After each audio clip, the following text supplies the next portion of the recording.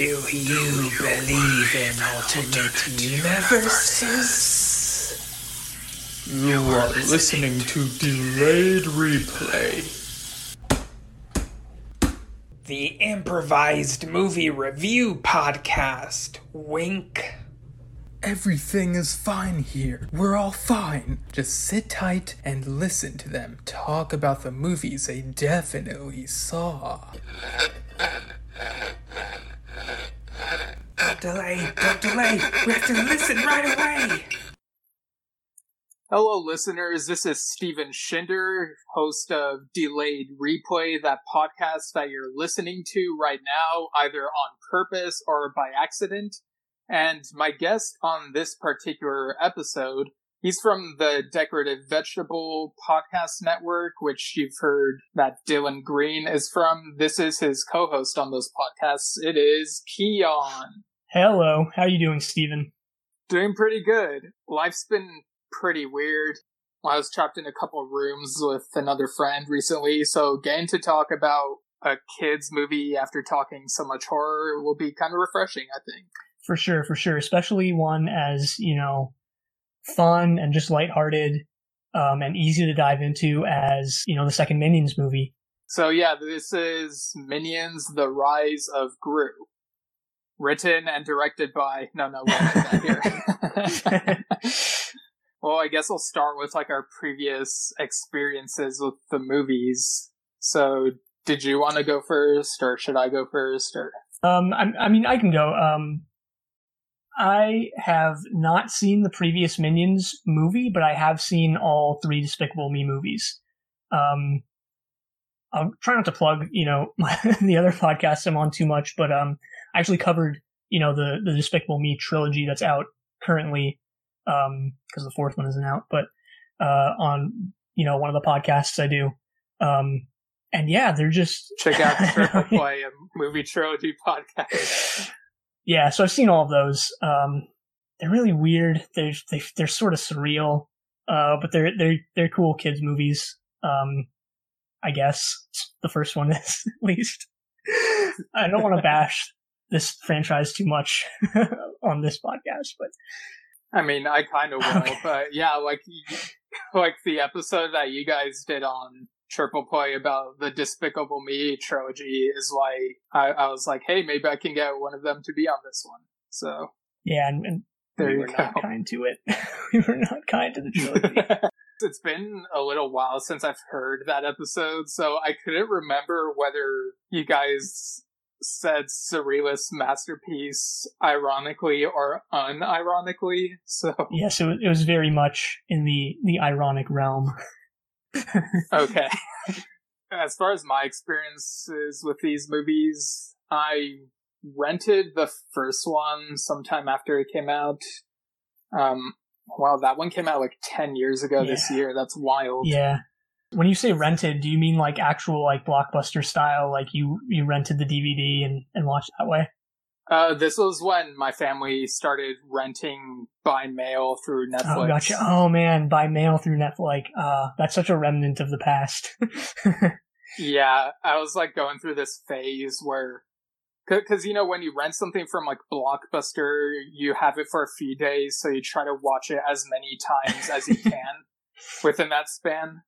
But with Netflix, it was the opposite. We'd get 2 DVDs at a time, and I'd watch them and then try to put them back in the mail as soon as I could, so that we'd get 4 movies per week. Yeah, gaming the system there a little bit, but yeah. Nice. So yeah, I thought the first one was funny and enjoyable, and then I watched the second one in the theater with a friend, and I thought that one was really funny. I think I preferred that one slightly over the first one, just because Gru had gone through some changes I really liked. He wasn't doing his whole villain routine anymore. He was a family man, and I really liked that. And then later on, when I watched the third movie, streamed it on Netflix sometime after it came out, I was not really into how it felt like a regression for Groot. And did I say Groot? That's Guardians of the Galaxy. I'm Gru. Imagine if all he said was "I'm Gru." Why would you do this? Because we are Gru. But yeah, like we got introduced to his brother in that movie, and it felt like a step back for his characterization, like kinda going back into the villainy side of things. So I thought that one was pretty meh. As for the first Minions movie, I was trying really hard to remember whether or not I'd actually seen it before. Cause like, do you care if I like spoil how it ends? No, it's fine. Okay, so I remember knowing that it ends with the Minions meeting like Kid Groot in like 1968 or whatever it was.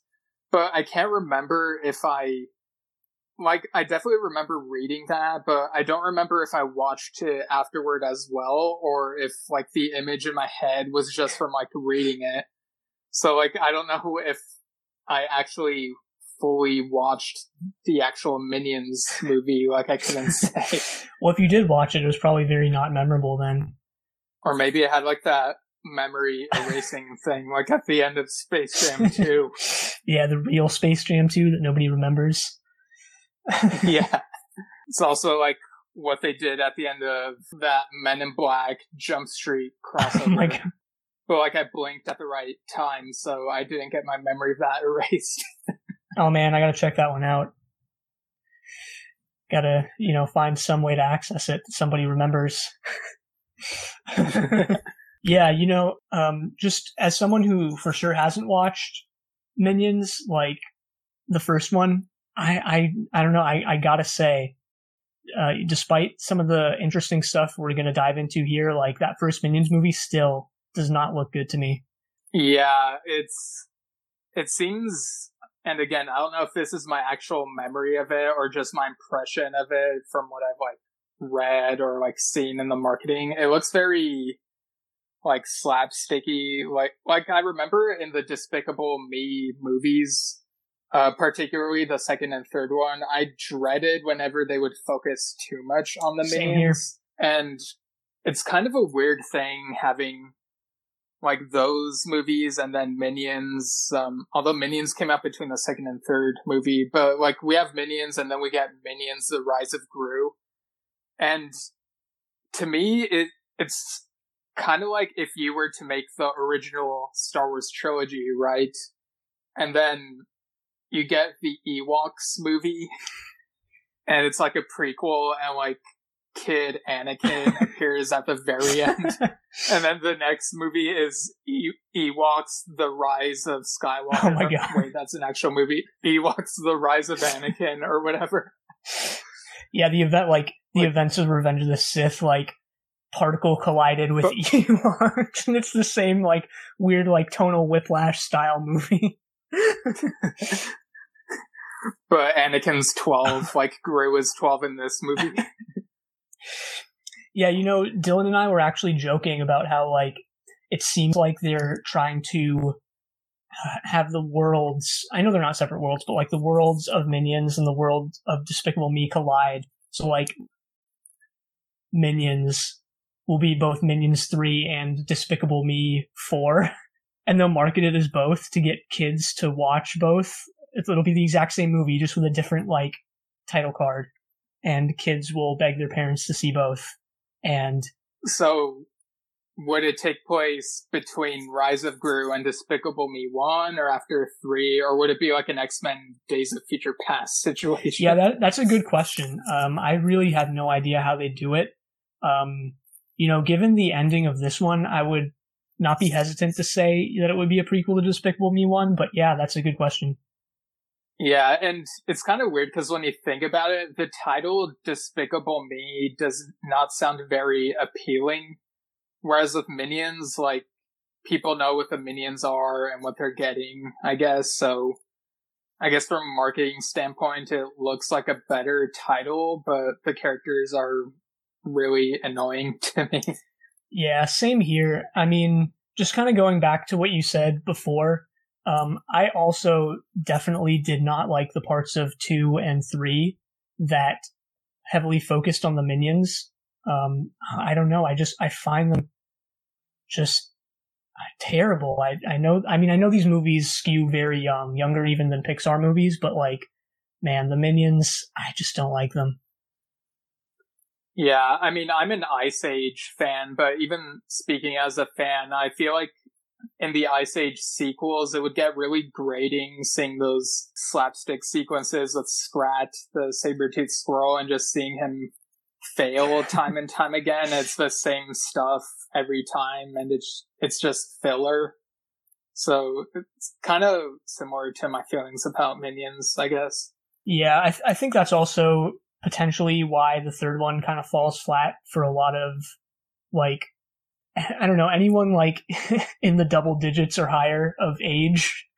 Because it's like that one, it skews very young, like 5 and under really is, I feel was their target with that one. Yeah, I could see that. This one was a surprise though. I don't know if you felt the same way, but like, I don't know, I kind of liked what they had going on in Rise of Gru. Yeah, so like I was debating for a while whether or not to watch this movie for the podcast.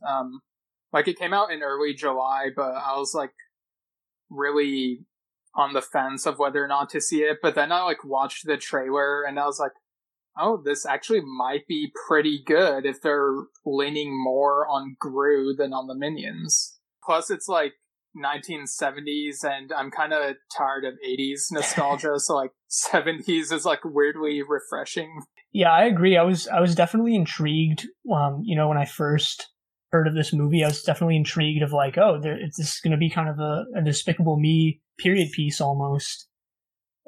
So that definitely like caught my attention more so than you know, Minions or the Despicable Me sequels. Yeah, I think this one is like late. Well, it at least begins in like late 1972 because there's that magazine that says something like "Congratulations, Nixon." I think it's like a Mad magazine. But yeah, like there's just been so much 80s stuff like in the past decade or so.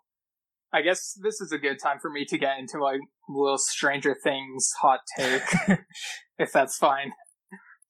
Yeah, I mean, totally. So, Stranger Things, I think, is a good show, but each season gets less good compared to the previous one because they focus too much on like they shove even more 80s nostalgia and rely on it more, I think, whereas the first one felt like it could have been like a really good standalone, like its own thing, and then I feel like it doesn't live up to its title. Like, sure, it's strange, but it's not strange enough. Like, to me, it feels too streamlined for normies, you know?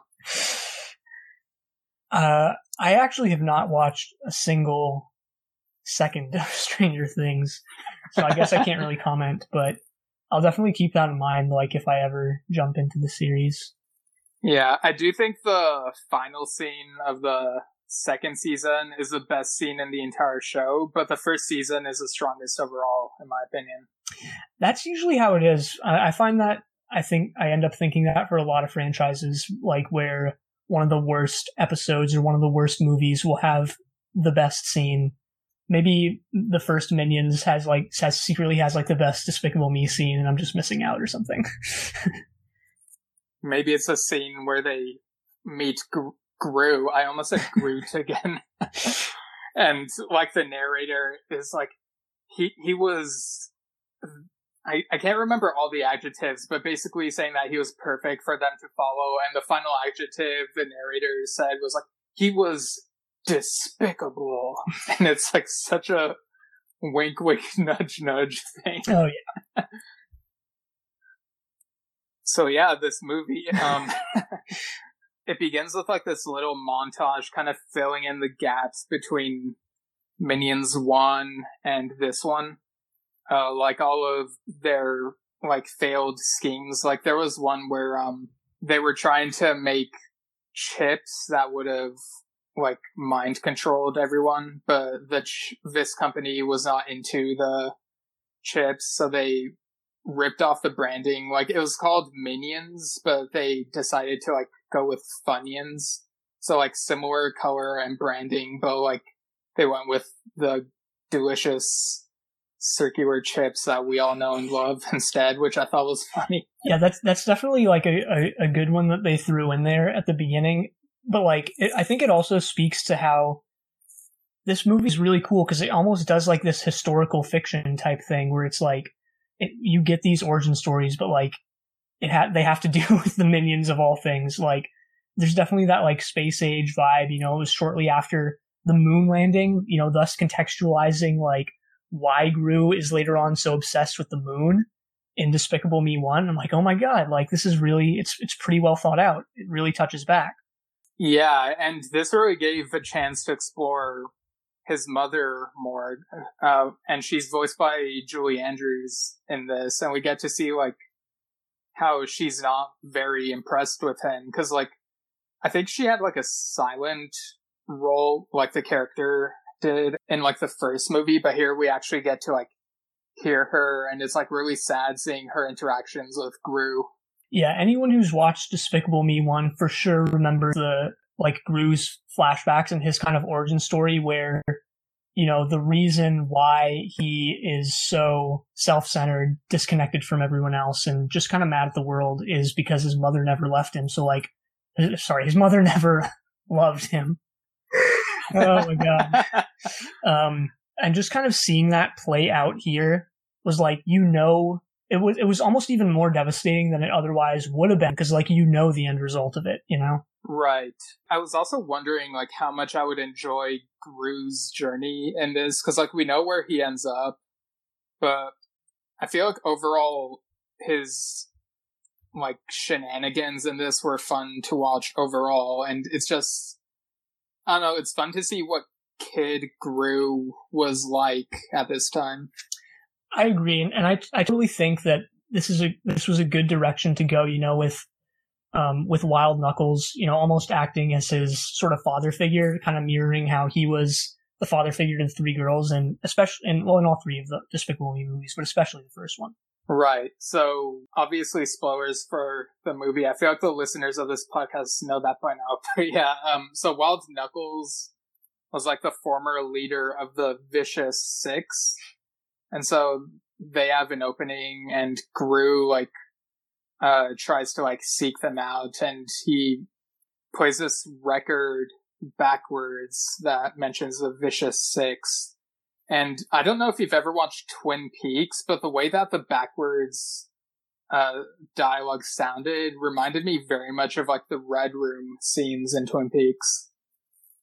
Yeah, you know, again, Twin Peaks, another show that I haven't seen. I've always wanted to watch it. I just never got around to it. And I've always heard about the Red Room, but I don't even know what it is. Twin Peaks, definitely better than Stranger Things. Just putting that out there. Yeah, I've heard Twin Peaks is excellent. Yeah. So, like, even the elevator has, like, red walls, if I remember correctly. So maybe it's, like, an intentional shout-out, but Hey, yeah, maybe. There's a lot. So yeah, he meet. I was just gonna say, there's a lot you can kind of get away with in animation in terms of like subtle call outs, or even like quote unquote casting people into the movie who aren't in the movie, just by kind of almost like in a stylized way, like replicating their likeness. Not that this movie really does that, but like, yeah, possible. Right. So yeah, he goes down the elevator and tries to like talk to the Vicious Six members. So we have Bell Bottom, who is now the leader of them. Bell Bottom is voiced by Taraji P. Henson.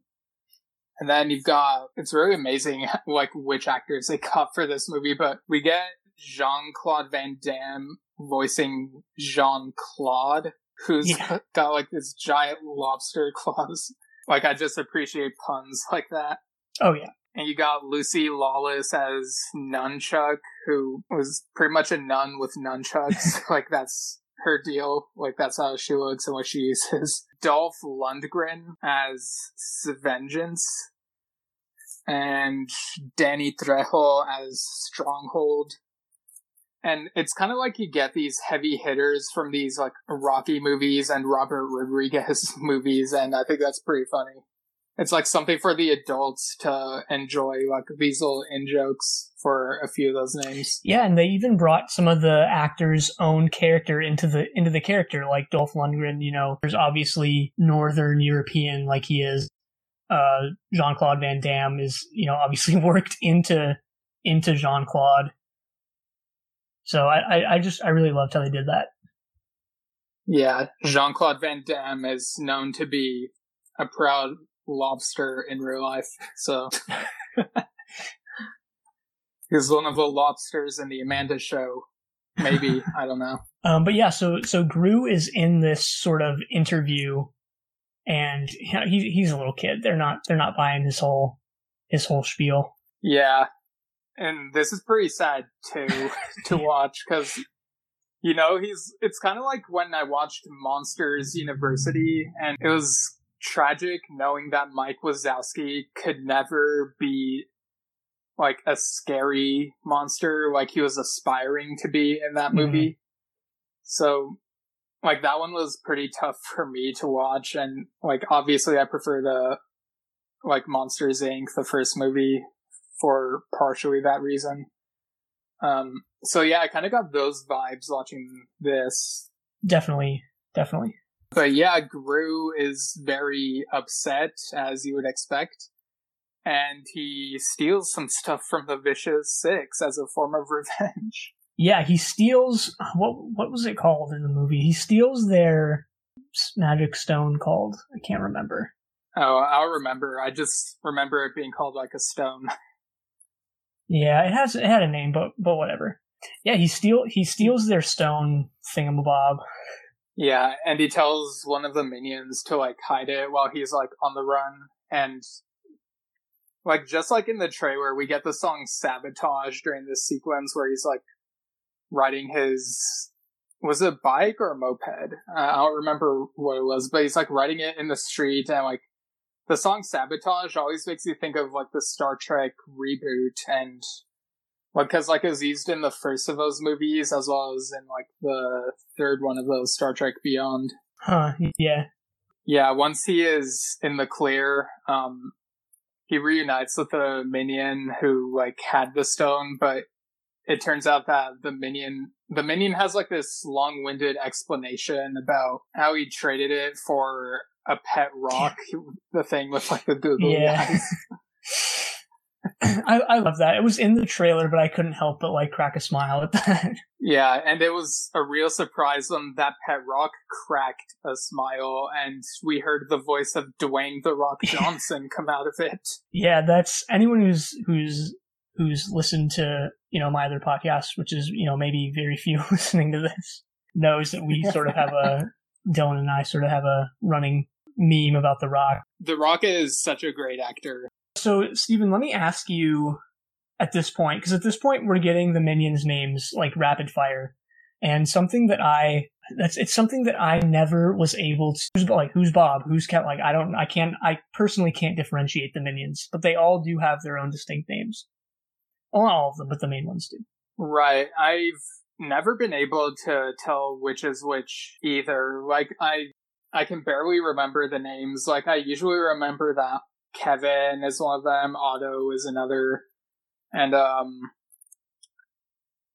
yeah, I don't know. Like, I guess they didn't, or maybe this is just me, like, only watching each of these movies once, but I feel like there's not that great of an effort to differentiate them from each other. I don't know if anyone would disagree, but yeah, I don't know. Yeah, I feel the same. It is just kind of like, it's just kind of weird to me watching the credits of all these movies, actually, just seeing their individual names and being like, wait, was I supposed to like know these, like differentiate the minions, or like, I don't know. You know, even though I haven't watched Minions 1, like even in this movie, like well, I guess that's not fair to say, because they actually aren't really center stage in this movie, despite the movie being called Minions, and the Minions being like literally some of the most popular animated characters of the decade.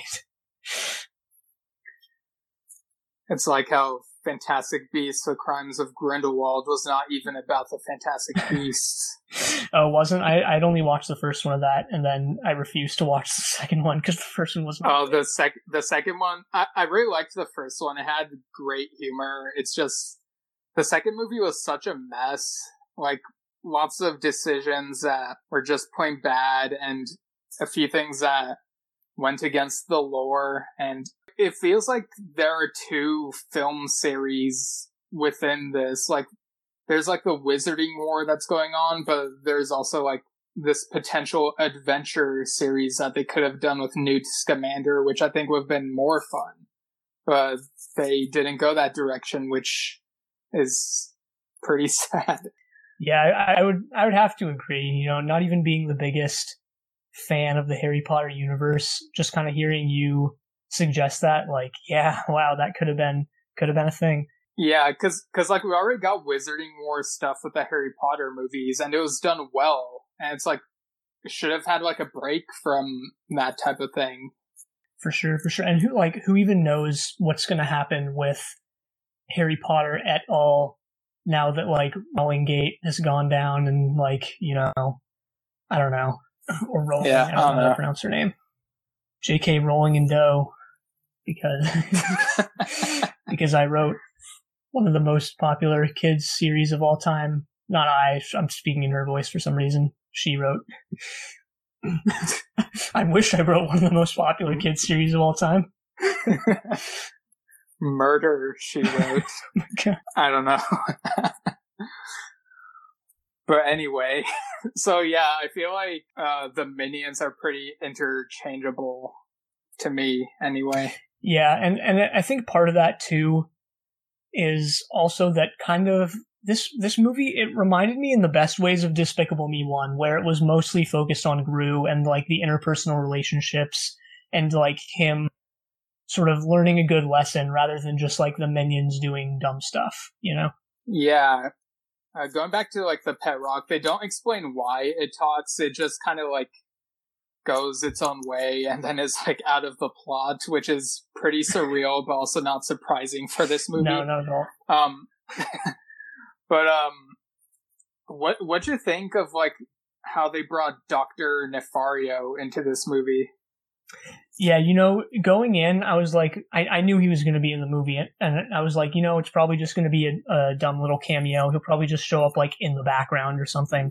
But then I saw that Russell Brand had actually been brought back to voice him, and I was like, okay, this, like, I have to see this, or like, I was really interested in kind of seeing where they went with it, because, you know, for anyone who remembers back to Despicable Me 3, Dr. Nefario was like conspicuously absent from that movie, because that was like during the time when I think Russell Brand had just like disappeared off the face of the earth. And I don't even know the full story behind that. Like, I remember looking it up back when I was doing research on Despicable Me, but like, didn't Russell Brand just like peace out of Hollywood and just kind of like lay low for years? I mean, I remember like in the early 2010s, I guess late 2000s, noticing that he's in movies here and there, and then after that, he might have been in other things, but there are things that weren't really on my radar, so I didn't really hear about them.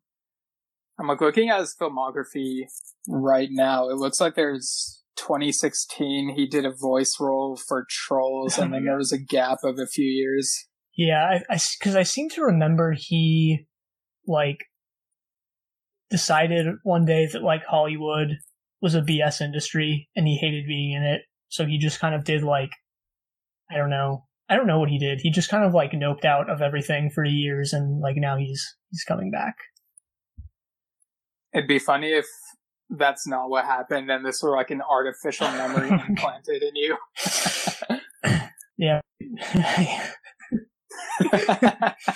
There's actually, I'll see if I can find it if you want to put it in the show notes, but because I remember reading a pretty in-depth article about some of this. So maybe that's the article, implanting artificial memories in people by just making up a wild accusations about Russell Brand. Brand new information. Brand him as a deserter or something.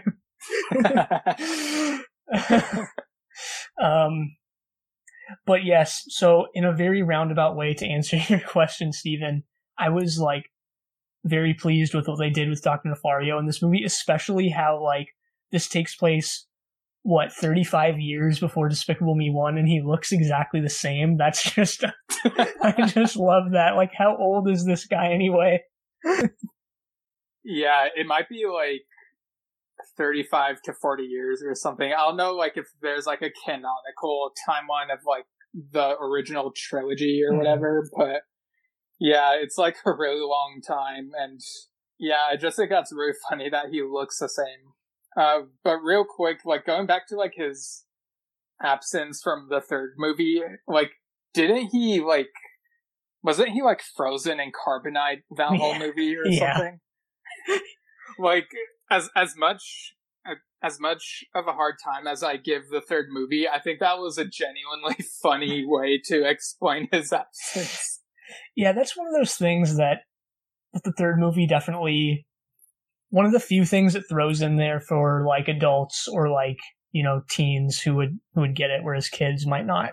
Right, and I think he had like a background cameo in the first Minions movie. Like, I think there might have been like a picture of him at like a villain convention, or maybe he was at the villain convention. I don't remember. Mm-hmm. But yeah, he's got a bigger role in this compared to those last two movies. Definitely. It's also pretty surreal when Gru is like he's talking to Dr. Nefario, and then Gru is wondering whether he should be a doctor, and then out of nowhere you get like this Dr. Gru title sequence with like the colors that you see in like 70s Doctor Who intros around him, and it was like so random. Yeah, another nice little nod there. Yeah, there's even like a little advertisement for the Three Doctors special in this movie, like in the background. Oh, really? Yeah, they threw a lot of 70s like miscellanea into the background and such. You know, you see this like 70s toys like the Rock'em Sock'em robots like Gru in Gru's house, and just kind of stuff like that. Neat little things. Yeah, like there are some like kind of niche things, but there are also some more mainstream things. Like in the soundtrack, they include the hits that you would expect, like Smoke on the Water or Starman. As much as I would prefer like more obscure songs, those aren't bad songs in my opinion.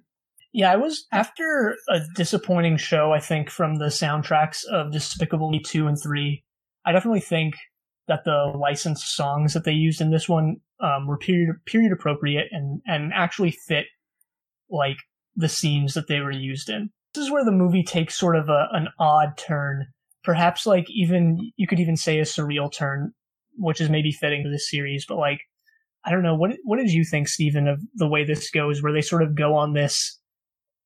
I don't know, like both sides sort of go on a quest to actually find the stone.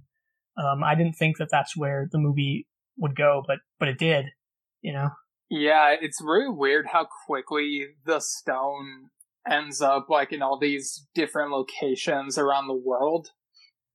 But it makes for like good set pieces. So you see like chases going on like across mountains, and then like across the ocean and like Antarctica and stuff like that. And it's like, dang, how's this kid gonna survive in Antarctica? But since it's like an animated movie, you expect him to. Yeah, and it's always nice, you know, seeing animated characters just chilling with the local wildlife. Chilling. Yeah, exactly. With the local wildlife, penguins and seals and such. And I feel that, like, you know, I know we keep going back to, or I know I at least keep taking us back to how much I disliked Despicable Me 2 and 3. But, like, one of my big problems with, especially the third one, was how, just how random the scenes with the Minions were. There were sort of there was like an A plot and a B plot to that movie, and the Minion stuff just grated so much. But, like, here, I feel the almost random nature of these different set pieces and locations actually worked. One, just because of how fun they were, but also because, like, tying it all together with Gru meeting like during this quest, meeting Wild Knuckles, who's trying to keep the Vicious Six from getting the stone because he doesn't want them to, have the amount of power that it affords them, and Gru and him sort of having to team up because of that. As it all tied it together. Yeah, for sure. Again, this is going back to like the Minions kind of feeling like a diversion in other movies. Like it's kind of like you have like this cooking show, right? And you have the camera focused on like the chef and the food. Like that's the show. Like that's Gru and the main plot. And then whenever it's a Minion scene, it's almost as if like the camera person like goes away from the kitchen and like goes to I don't know, like the takes a bathroom break or something, and you just get like a first person shot of it, and you're just like, oh man, this is not what I wanted. I mean, I was gonna say it's like he goes to like the daycare center, which is like not part of the cooking show, but sure, yeah. It's a less vulgar example. That is also out of place. Yeah, you're right. It is as if like it's like, or I mean, it's like just kind of riffing off that. It's like, those Survivor shows where it's like, or like Man vs. Wild, where it's like one guy out in the wilderness and I shouldn't have said survival, not Survivor, because Survivor's a real show, but like, where it's just one guy out in the wilderness against all odds, but like the camera who is obviously just like eating pizza, like behind the camera and stuff, and just like hanging out in tents. Yeah, like pineapple pizza. Yeah, oh my god. Don't even get me started. But yeah, it's almost as if like the camera kind of pans out and you just see like the camera crew like living it up in their tents and just kind of having all modern amenities, and you're just taken out of that moment. You're taken out of what the show is trying to kind of go for. They're just giving the viewers what they want.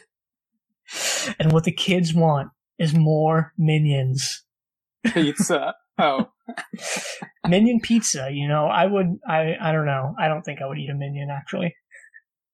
That actually was a topic I was going to consider bringing up, and I just wasn't sure if it would come up. You know me, Steven. I'm a no holds barred when it comes to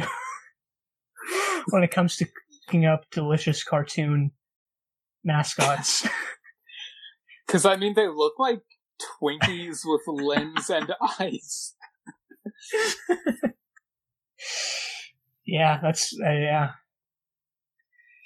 Yeah, wow. I hope that if there's ever a live-action Minions movie, that they look like those, like, crude, low-budget 80s puppets and something like Mac and Me, and they don't even blink. What would be the most surreal thing if, like, when, not if, when, because it's only a matter of time, when there's a Despicable Me live action, the Minions should just be, like, actual humans, just, like, with full yellow body paint in overalls. Just got Steve Carell to shave his head. Yeah, exactly. Like, I think he could pull it off. Yeah, I don't know. I mean, yeah. His nose is definitely like, it's almost a Gru's, length. Oh, I don't know about that. But... Have you seen the length of his nose? It's fairly lengthy. I think it is, at least. Is this going to be like another time we go on an Office tangent on this show? Because, like, I feel like on this show, it's either an Office tangent or a Space Jam tangent or both, if it's anything. Hey, neither of those is anything to be ashamed of. If there's any type of tangent that you would want to go down, it would be Space Jam or The Office. Fair enough. The American Office, not the British Office. Oh, right, yeah. I can't get over how, like, self-centered Ricky Gervais's character is. Like, Michael Scott is self-centered as well, but it's not in as annoying of a way as, like, Ricky Gervais's portrayal of David Brent. I feel like Ricky Gervais, I know we should probably get back to the movie, but, like, I feel like Ricky Gervais is just that kind of actor, though. Like, I don't know. Like, like, he's just playing himself. Yeah, he's almost like the British, like, Jim Carrey, where, like, he's playing himself in every movie. He's always not as annoying as Jim Carrey. Well, I mean, in the Netflix version of The Little Prince, he voiced the most conceited man in the world. Oh my gosh, that's great. That was perfect casting. I almost watched that a bunch of times. Like I was, It's a great movie. You should watch it. yeah, and I've loved the book ever since I was a kid. So, But now I'm worried that I've like overhyped it for you. So it sucks. No. Go watch it. Yeah, Go watch it. It sucks. yeah, I've been so close to pressing play on that movie many times, but yeah, I'll have to give it a watch. Yeah, it's kind of surprising that to me that I haven't rewatched it since that first time I watched it, even though it's like I enjoyed it a lot. Mm-hmm. So speaking of tangents, Gru and Dr. Nefario sign and co-sign this deal to like keep each other safe as they go up against the Vicious Six. Yeah, and I really liked seeing their sort of origin story. Did you like the direction they took Nefario in Despicable Me 2, where he was kind of a traitor figure almost? I mean, I feel like it was kind of predictable, but I also don't know what else they could have done with him in that movie. So, I don't know, it's kind of hard to say. It's kind of like writing him out of the third one the way that they did was kind of justified, since I'm not sure like what else they could have done with him, really. For sure. Yeah, but again, it's kind of one of those things that just makes this movie, this is totally like you could watch this totally standalone. You don't need to have watched any other movie within the Despicable Me franchise, but like, it's just one of those kind of nods that kind of makes it hit home a little more, you know? Just kind of knowing what happens with Gru and Nefario later on. And I loved how like their team up, so to speak, was like the I don't know what you would call it, the instigation, of the freeze ray, which is such an iconic part of Despicable Me 1. Because like if you remember back to those Despicable Me, like the earliest trailers for Despicable Me 1 were the freeze ray scene. And like just seeing Gru like while they're in the Antarctic, like kind of piece it together when he does the finger guns next to the ice, like it's great. Yeah, the freeze ray is a staple of the franchise. Much like staples are staples to office spaces. It's all connected. And they make an appearance in The Office, you know? Surrounded by Jell-O. The unsung heroes. I really hope that someone ate that Jell-O, because it seems like too good to throw out. Speaking of things people should have eaten, how'd you feel about like that absolutely disgusting pineapple pizza? Why, Steven? Why? Yeah, no, I'm not a huge fan of pineapple pizza either. I just think it's funny to bring it up. No, but I was gonna ask, like, how did you feel about like the scene where Nefario and Gru open that fridge because they think the stone is in it for some reason? I don't know. It's just one of those dumb things. And like, I mean, it's like one of those things where like you can't find your socks, and it's like, oh, maybe it's in the fridge. Exactly. You know? Yeah. They open the fridge, and it's just like the most rancid like collection of food, like ever animated, with worms. Yeah. Like, God, it was gross.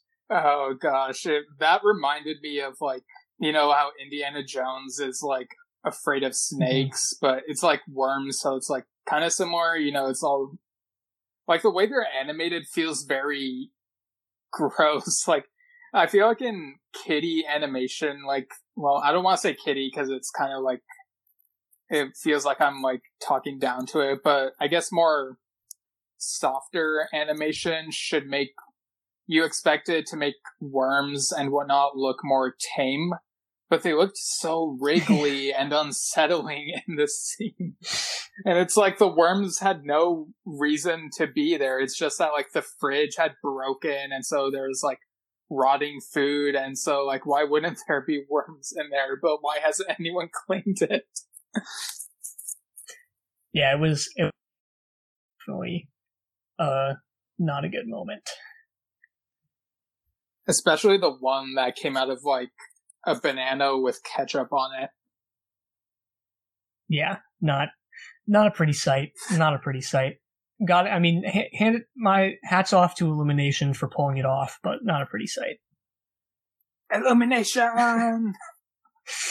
Gosh, I'm like so mad that like now Minions are like in every single Illumination logo at the beginning of all their movies. Yeah, they're the Pixar lamp. I mean, yeah. But I mean, the lamp is not annoying.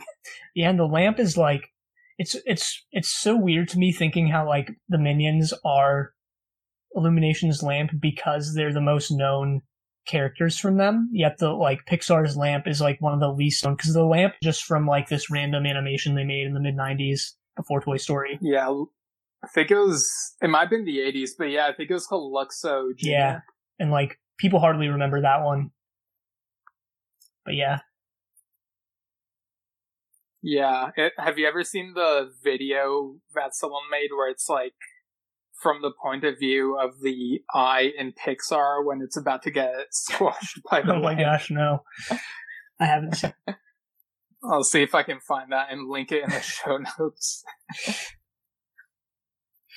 Yeah, for all you listeners at home, I do the show notes on all my podcasts, and Steven is like a lot more diligent than I am. I'm so lazy when I do the show notes for the podcast that I'm on. And Dylan is more Dylan. Exactly. With the descriptions. I don't know. There's something weirdly therapeutic about typing the show notes and the timestamps for them. I don't know if you get that same feeling. I do. Yeah, I think I do. Yeah, I'm not sure why. Maybe it's just like, I don't know, it kind of feels like a scavenger hunt and you feel like you get the exact perfect, like precise time for when like something in the episode happens and you're like, yes, I've documented this for the listeners. It's useful knowledge or whatever. Yeah, just cross your fingers and hope like the links last for years. Oh boy, do I have news to break to you later. Anyway. Yeah, I can't remember how this happens, but like the stone ends up in space, so there's like a space race to get it, which is pretty funny given that we know like Gru's aspirations with like the moon and whatnot. Yeah, and again, I can't speak highly enough. Like, I love how it came together with, and gosh, I keep forgetting his name. Wild Knuckles, like him kind of encouraging Gru, being like the father figure that he never had. Really, this movie, like, Gru does become a villain, obviously, but like the seeds are planted of what he does in Despicable Me 1 and how he like makes the right choice. And I don't know. Yeah. It warmed my heart. Yeah, because Wild Knuckles talks about like trying to run with a certain crowd, which is the Vicious Six, but then realizing that he needed to find his own family. Like, it seems like he hasn't really found one, but like that knowledge, I think, like probably sticks with Gru up to like Despicable Me 1, so it kind of adds a new layer when you see him like become a family man. Like maybe in the back of his head he's like remembering what Wild Knuckles talked about in this movie. And I think that's like one of the cool things that a good prequel can do, Yeah, just adding that further contextualization to what happens in the later movies. I totally agree. A lot of people don't like that route because in a lot of people's minds, like, there's this thing of, well, why didn't Gru talk about Wild Knuckles in Despicable Me 1 or something like that? But personally, I've never had that problem, Yeah, I mean, like, just speaking for myself, if I'm, like, hanging out with people that I know, like, around my age or whatever, I don't, like, talk about the time when, like, I talked with some other friend about that episode of Family Guy where Brian got run over. And we were, like, speculating about whether or not he'd come back. And, like, I was reasoning why it made sense for him out of the whole Griffin family to be killed off. Like you don't tell everyone everything like that happened early in your life is what I'm getting at, I guess. Yeah, true enough. Who was the real Keon long before he started podcasting. Oh my gosh. Well, funny thing is, Steven, is now you actually have done exactly what you said you weren't going to do, which was bring up the episode of Family Guy where Brian gets run over years later, talking to someone who's roughly your age. Okay, yeah, I should edit that part out. So, yeah, I'll take note of that. No one will ever know. It'll be like that memory erasing thing at the end of whatever movie it was. Yeah. I don't remember. Forrest Gump 2, probably. Oh my god. I think there were like 2 Forrest Gump books. Actually. Oh wow, really? Like, I think I've heard that the second book, like, he mentions how, like, the movie was different from, like, his actual life. Wow. And I think he meets Tom Hanks in that second book. Oh my gosh. That's great. At least that's what I've read online. If it's not true, then I guess that's an example of a memory being implanted in me through certain means. Oh gosh. It's like The Godfather 2, where they just, like, the only, like, actual real interesting parts are the parts from the first book they took. And the original stuff is not great. I know that's not the most popular opinion, but yeah, I think The Godfather 2 is far inferior to The Godfather 1. Well, I'll do you one better. I think the Godfather movies are okay. Just okay. Yeah, I would agree with that, or I'd lean very close to agreeing with it. There's even like this bit on Family Guy where Peter's like, I did not care for The Godfather. It insists upon itself. And it's like, oh, I kind of see what he means. Yes. Just for the record, I don't hold Family Guy in high regard, at least in these last several years. Like, it's definitely gone downhill. It does have moments here and there, but, like, definitely past the golden age of Family Guy, if you can even call it that. I'm personally okay with the first season before it got canceled and brought back, because the humor isn't just, like, cutaway jokes for 20 minutes and 1 minute of other stuff. It's like an actual sitcom-style show. And then after it got canceled and they brought it back, they introduced sort of the new style that they've become famous for. And weirdly enough, this is a total tangent. We're way down this road, but like... There's no going back. Go ahead. The first Fred movie, which I covered on one of my podcasts, had that same style of humor. And like finding out that was written by one of the head writers for Family Guy was like an oh my god moment, because that's just that guy's style of humor. Okay, yeah, whatever. Yeah, I recall plugging that Fred episode of Triple Play on this podcast like once or twice. Yeah, I remember. I listened to that. I was like, hey. Unfortunately, we didn't see John Cena in this movie, but it still had some good stuff in it regardless. No, yeah, especially it would have been great to hear animated John Cena go up against the animated Rock, or animated The Rock. How would you... Yeah, oh gosh, whatever. Yeah, 70s Rock. Yeah. Kid Rock. Oh my god, Kid Rock is a real thing. Ah! Oh, We're in too deep, Keon. So yeah, Groot tries to subdue the Vicious Six in space by like hatching this plan to like throw pies at them in space, and like the minions help, obviously. And it's just so absurd, but it somehow works, you know? Yeah, I mean, we brought this up right before we started recording, but pie, like, definitely fits the style of humor that Despicable Me is going for. Yeah, and I mean, I don't know if this was intentional or not, but it reminds me of, like, the mathematical number pi, and it just reminds me of how, like, in the first movie you had vector, and, like, they mentioned, like, the equation for a vector or whatever. Yeah, it's true. And I remember in like I think it was 12th grade, I had this physics teacher who would quote Vector's catchphrase, which is like, "I am Vector. I am something. What's the mathematical equation? It's like something divided by something or something times something. Oh, it beats the heck out. I haven't done math in like 4 years. Yeah. Well, I mean, if people have seen the movie, they know what I'm talking about. It's been forever since I've seen the first movie. Yeah. But yeah, physics. If only Dylan were here. No. Okay. He was lost in shadow. Now Dylan's probably fine right now. Yeah. I don't know. I like the space scene. I like the physical humor that they kind of go for with like people getting sent every which way, not being able to get traction. You know, the classic like doggy paddle / breaststroke like through space, but it doesn't work. Like it's all there. Yeah, and they even throw this weird pizza. It doesn't have pineapple, but instead of tomato sauce, it has strawberry jam.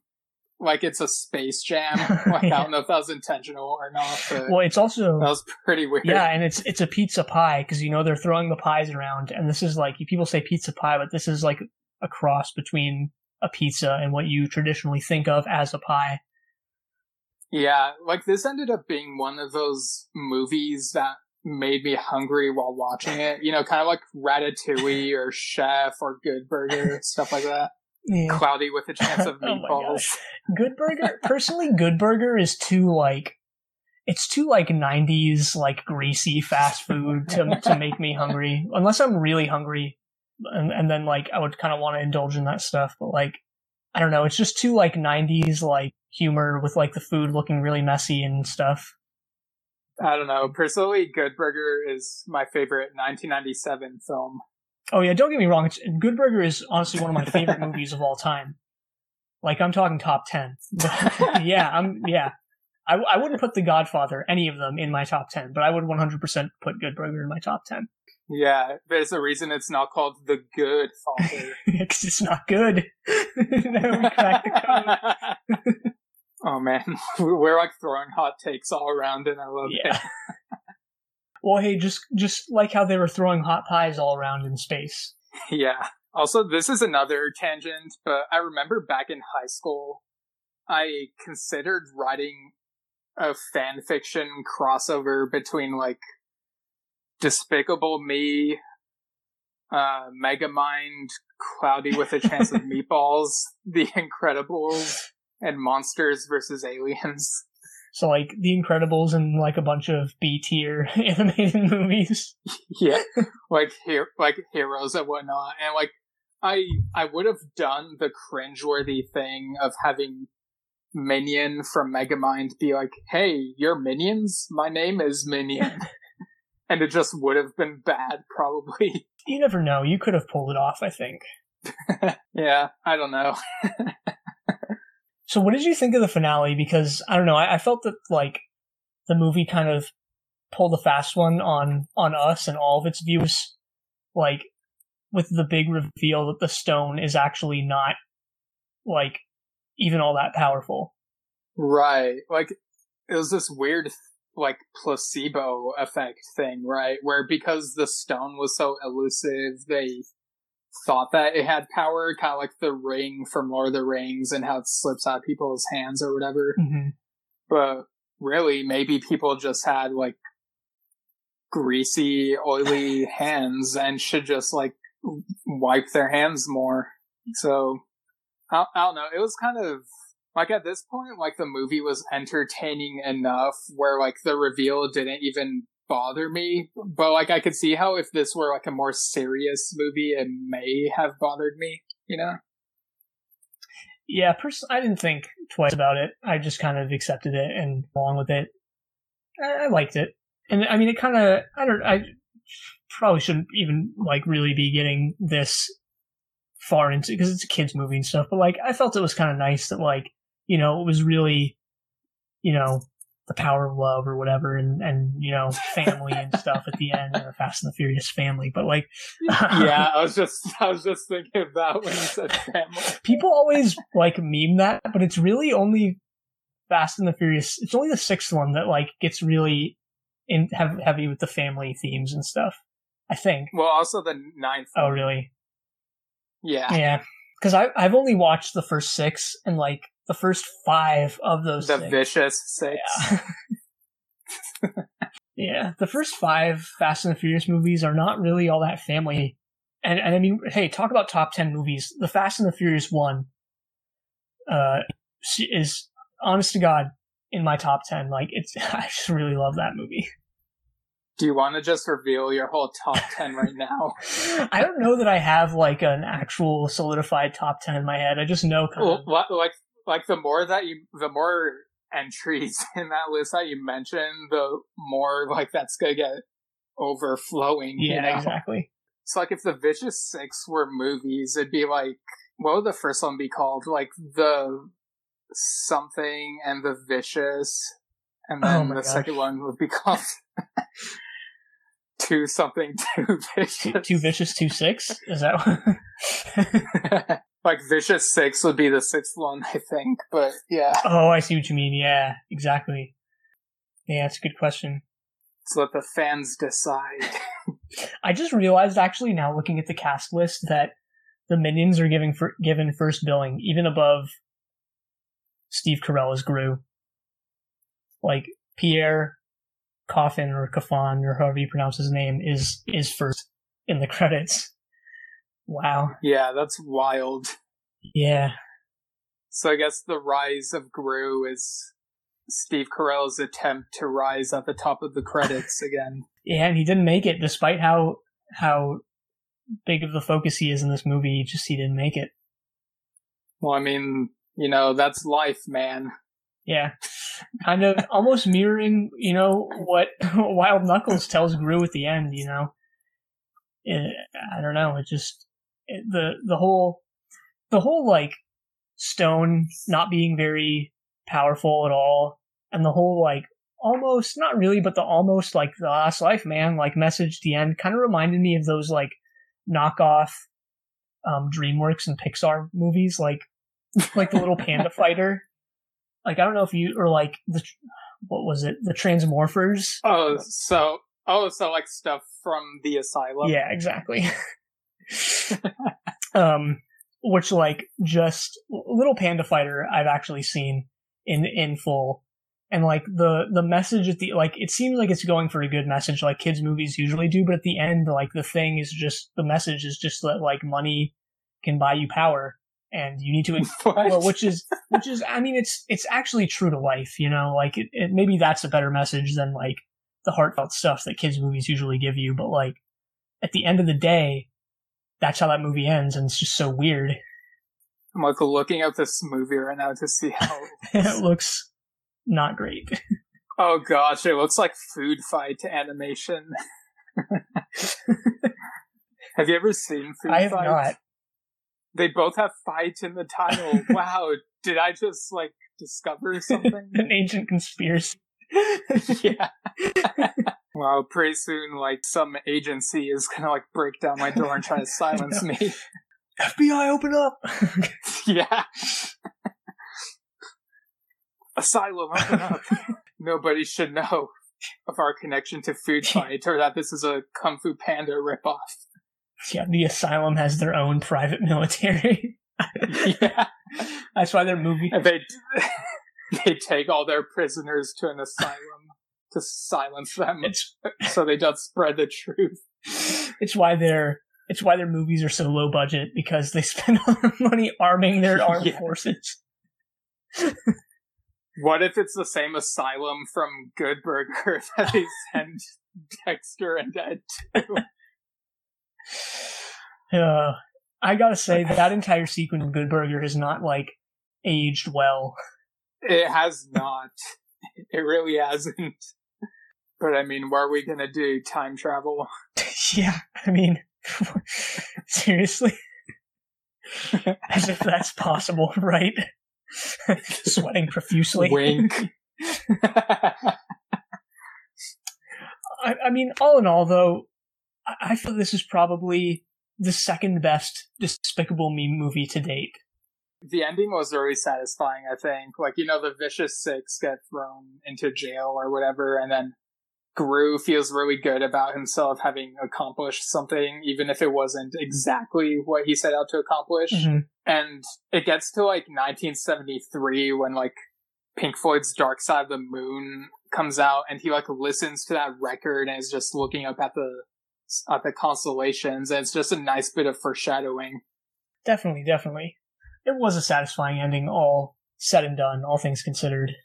I wanted to ask you, so I remembered from back when I was kind of researching Despicable Me, the trilogy for the podcast, that I co-host Triple Play. There was this quote from Chris Meledandri, who was, I forget, he was either the founder of Illumination or was very heavily involved. He said, "We embrace the subversive." That was his quote about what like Illumination's mission statement almost. How much would you say that this movie falls in line with that? It's kind of weird because I feel like subversion can be good, but it can also be bad depending on the execution. Mm-hmm. Like, for example, I think Illumination also put out The Secret Life of Pets. Yes. That was pretty much just Toy Story and I guess kind of like Bolt, which was also like kind of a ripoff of Toy Story, but like it was pretty straightforward. It was what you expected, so it was kind of disappointing that it was very copy and paste. And then you get like the second Secret Life of Pets movie, and the beginning I actually thought showed promise. Like I wanted it to be about the dog, like the relationship with the kid and like protecting like the child or baby or whatever it was. But then it took a sharp turn and became like a totally different film that was like not that. And so that was really disappointing. It's like when the camera shifts from the main plot to the Minions, basically. Mm-hmm. But like the whole movie. But with Rise of Gru, well, yeah, it was subversive with like the stone and whatnot. And I think it worked given the context of the movie. And it actually like subverted my expectations. Like I was kind of expecting a Minions movie like this to be worse than it actually was, but then I ended up getting more enjoyment than I expected. Definitely. I know that's like a roundabout answer, and I'm not sure if I like completely answered it. No, but yeah, I think that totally makes sense. Because I think this movie actually did a good job of taking a long, hard look at what was good about Despicable Me, and perhaps, again, I haven't watched Minions 1, but perhaps what worked in Minions 1, and really, really trying, if always succeeding, but at least trying to kind of marry those two together. Yeah, definitely. It kind of feels like it's trying to meet halfway between the two different brands. Well, not Russell Brand, but like the Minions and Despicable Me brands, and like in a way that kind of works. Mm-hmm, for sure. All right, so like, how would you rank the movies, and what are your final thoughts and score out of 10? Oh gosh, I know you like hate ranking things, but like, yeah, I definitely put Despicable Me 1 as number 1. I should have started with my lowest, but oh well, too late. And I definitely put this at number 2. Yeah, those two are definitely the strongest, I think. Again, I haven't watched Minions, so I'm not going to put that one on the list, but then probably I'd say Despicable Me 2, and then 3, I think, is my least favorite. Just Balthazar Brat, not a great villain. Again, like you mentioned at the beginning of the episode, way too heavy on the 80s nostalgia type stuff. Kind of regresses Gru's character in like a really weird way. And yeah, just not my favorite. And the Minions were damn annoying in that one. Yeah. I really hope that there are like no kids listening to this who just really love the Minions no matter what. So my score out of 10, I really, when I do give things a score out of 10, I don't go with like the whole 7 is average type thing. I usually go with, straight down the middle. 5 is an average movie. And I think given my expectations, I'd put this at a 6. It was above average. I enjoyed it. It wasn't out of this world, and it wasn't stellar. Even despite the ending sequence in space, it just wasn't. Yeah.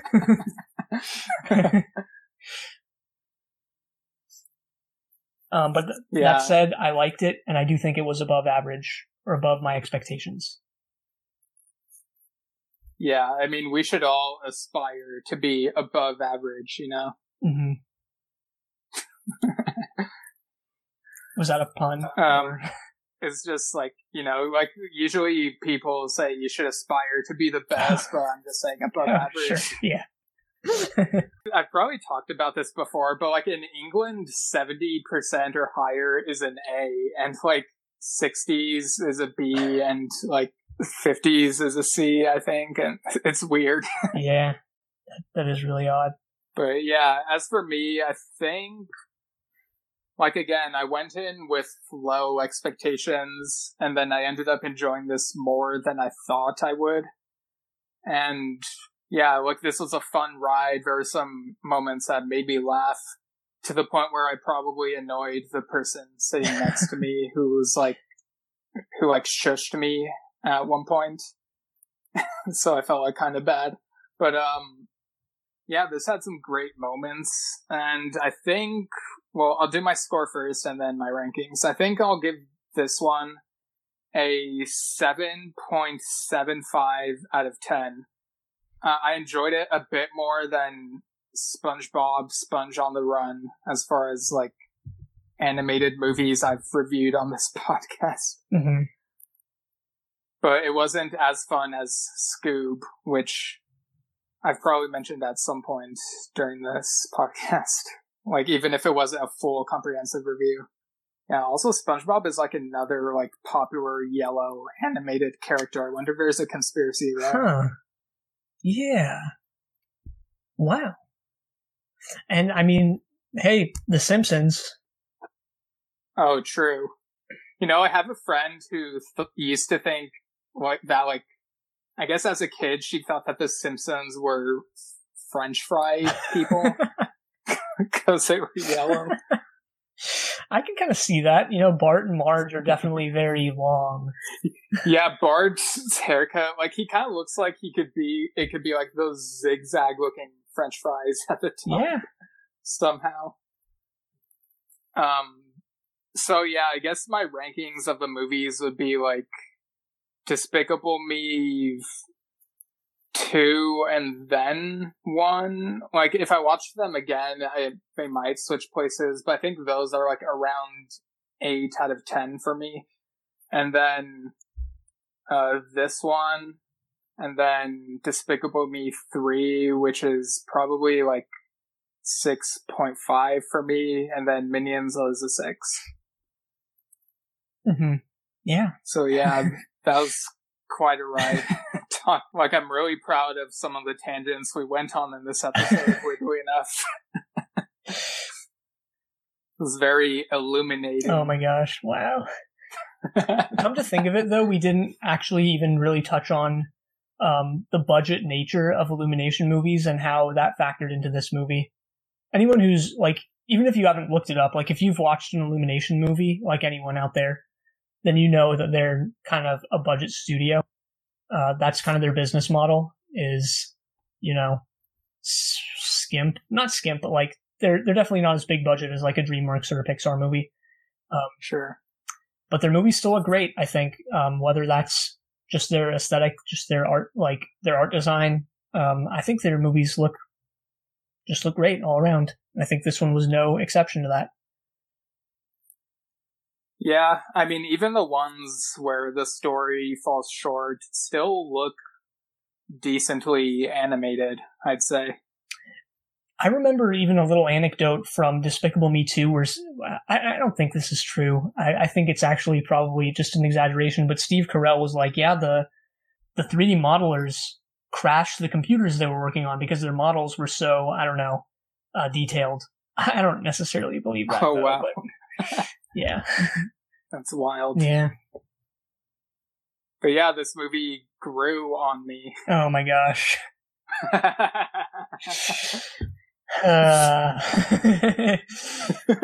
You've been waiting for the entire time to say that, haven't you? I almost forgot to say it. I was going to say it during my final thoughts on the movie, and I was like, oh shoot, I forgot to say that. I do think that the Despicable Me franchise has been, at least in my mind, a little bit reinvigorated by this movie. Yeah, ironically, it's not despicable. It's actually good. Yeah. But anyway, I guess we'll go ahead and wrap up. Thanks for being on this episode, Keon. Where can people find wherever you're located on the internet? Yeah, so I co-host 3 different ongoing podcasts and one that's done. I guess I'll just plug all of them. But we're do it. Yeah. So I'm part of the Decorative Vegetable Network of podcasts, which, if you've listened to previous episodes of Delayed Replay, Dylan is, my co-host on those podcasts. So we do Trust Your Doctor, a weekly Doctor Who podcast. We do Inevitable, which is a weekly classic sci-fi podcast. We're currently watching through the 1967 Prisoner series, which has been fun. I do Triple Play, which is currently on hiatus, but that's a movie trilogy podcast, released seasonally, irregularly, but we try and do it as much as we possibly can, on and off with Inevitable, our sci-fi one. And then I'm on Zenith, a Blake 7 podcast, which, we covered the entirety of Blake 7, and that's our completed podcast. So we're on Facebook, at Trust Your Doctor, and we're on Twitter at TYD Podcast if you want to check us out there, or at decorativevegetable.com. You can find all our podcasts there as well. And yeah, in response to the first part of that little statement, Stephen, absolutely. Thank you so much for having me on. It's been such a fun time. Yeah, I keep forgetting to mention that Dylan was on the Jungle Cruise episode. That's specifically where he was on. But yeah, it was great having you on one of these too. So as for, yeah, that sounded really awkward the way it did it. But yeah, it's too late. So as for my plugs, you can find my fantasy horror comedy novel that I always talk about, Lemons Look Like Rain. It's on Amazon, and you can find more info on that at stevenschinder.com. You can also find me on Instagram and Twitter at Steven Schinder, and on Facebook at Steven Schinder Storytelling. And I'm also writing and editing some articles for Culture Slate, an entertainment news site, and they're at Culture Slate pretty much everywhere. So yeah, I'll put links to my plugs and Keon's plugs in the show notes, of course. And yeah, just click on everything that you see in the show notes, I guess. Cause why not? It's a lot of work. The copying and pasting isn't a lot of work, but just adding new things is kind of work too. Yeah, and those clicks are free. Literally just takes seconds of your time and $0. So yeah, I just do this for fun. Just click, please.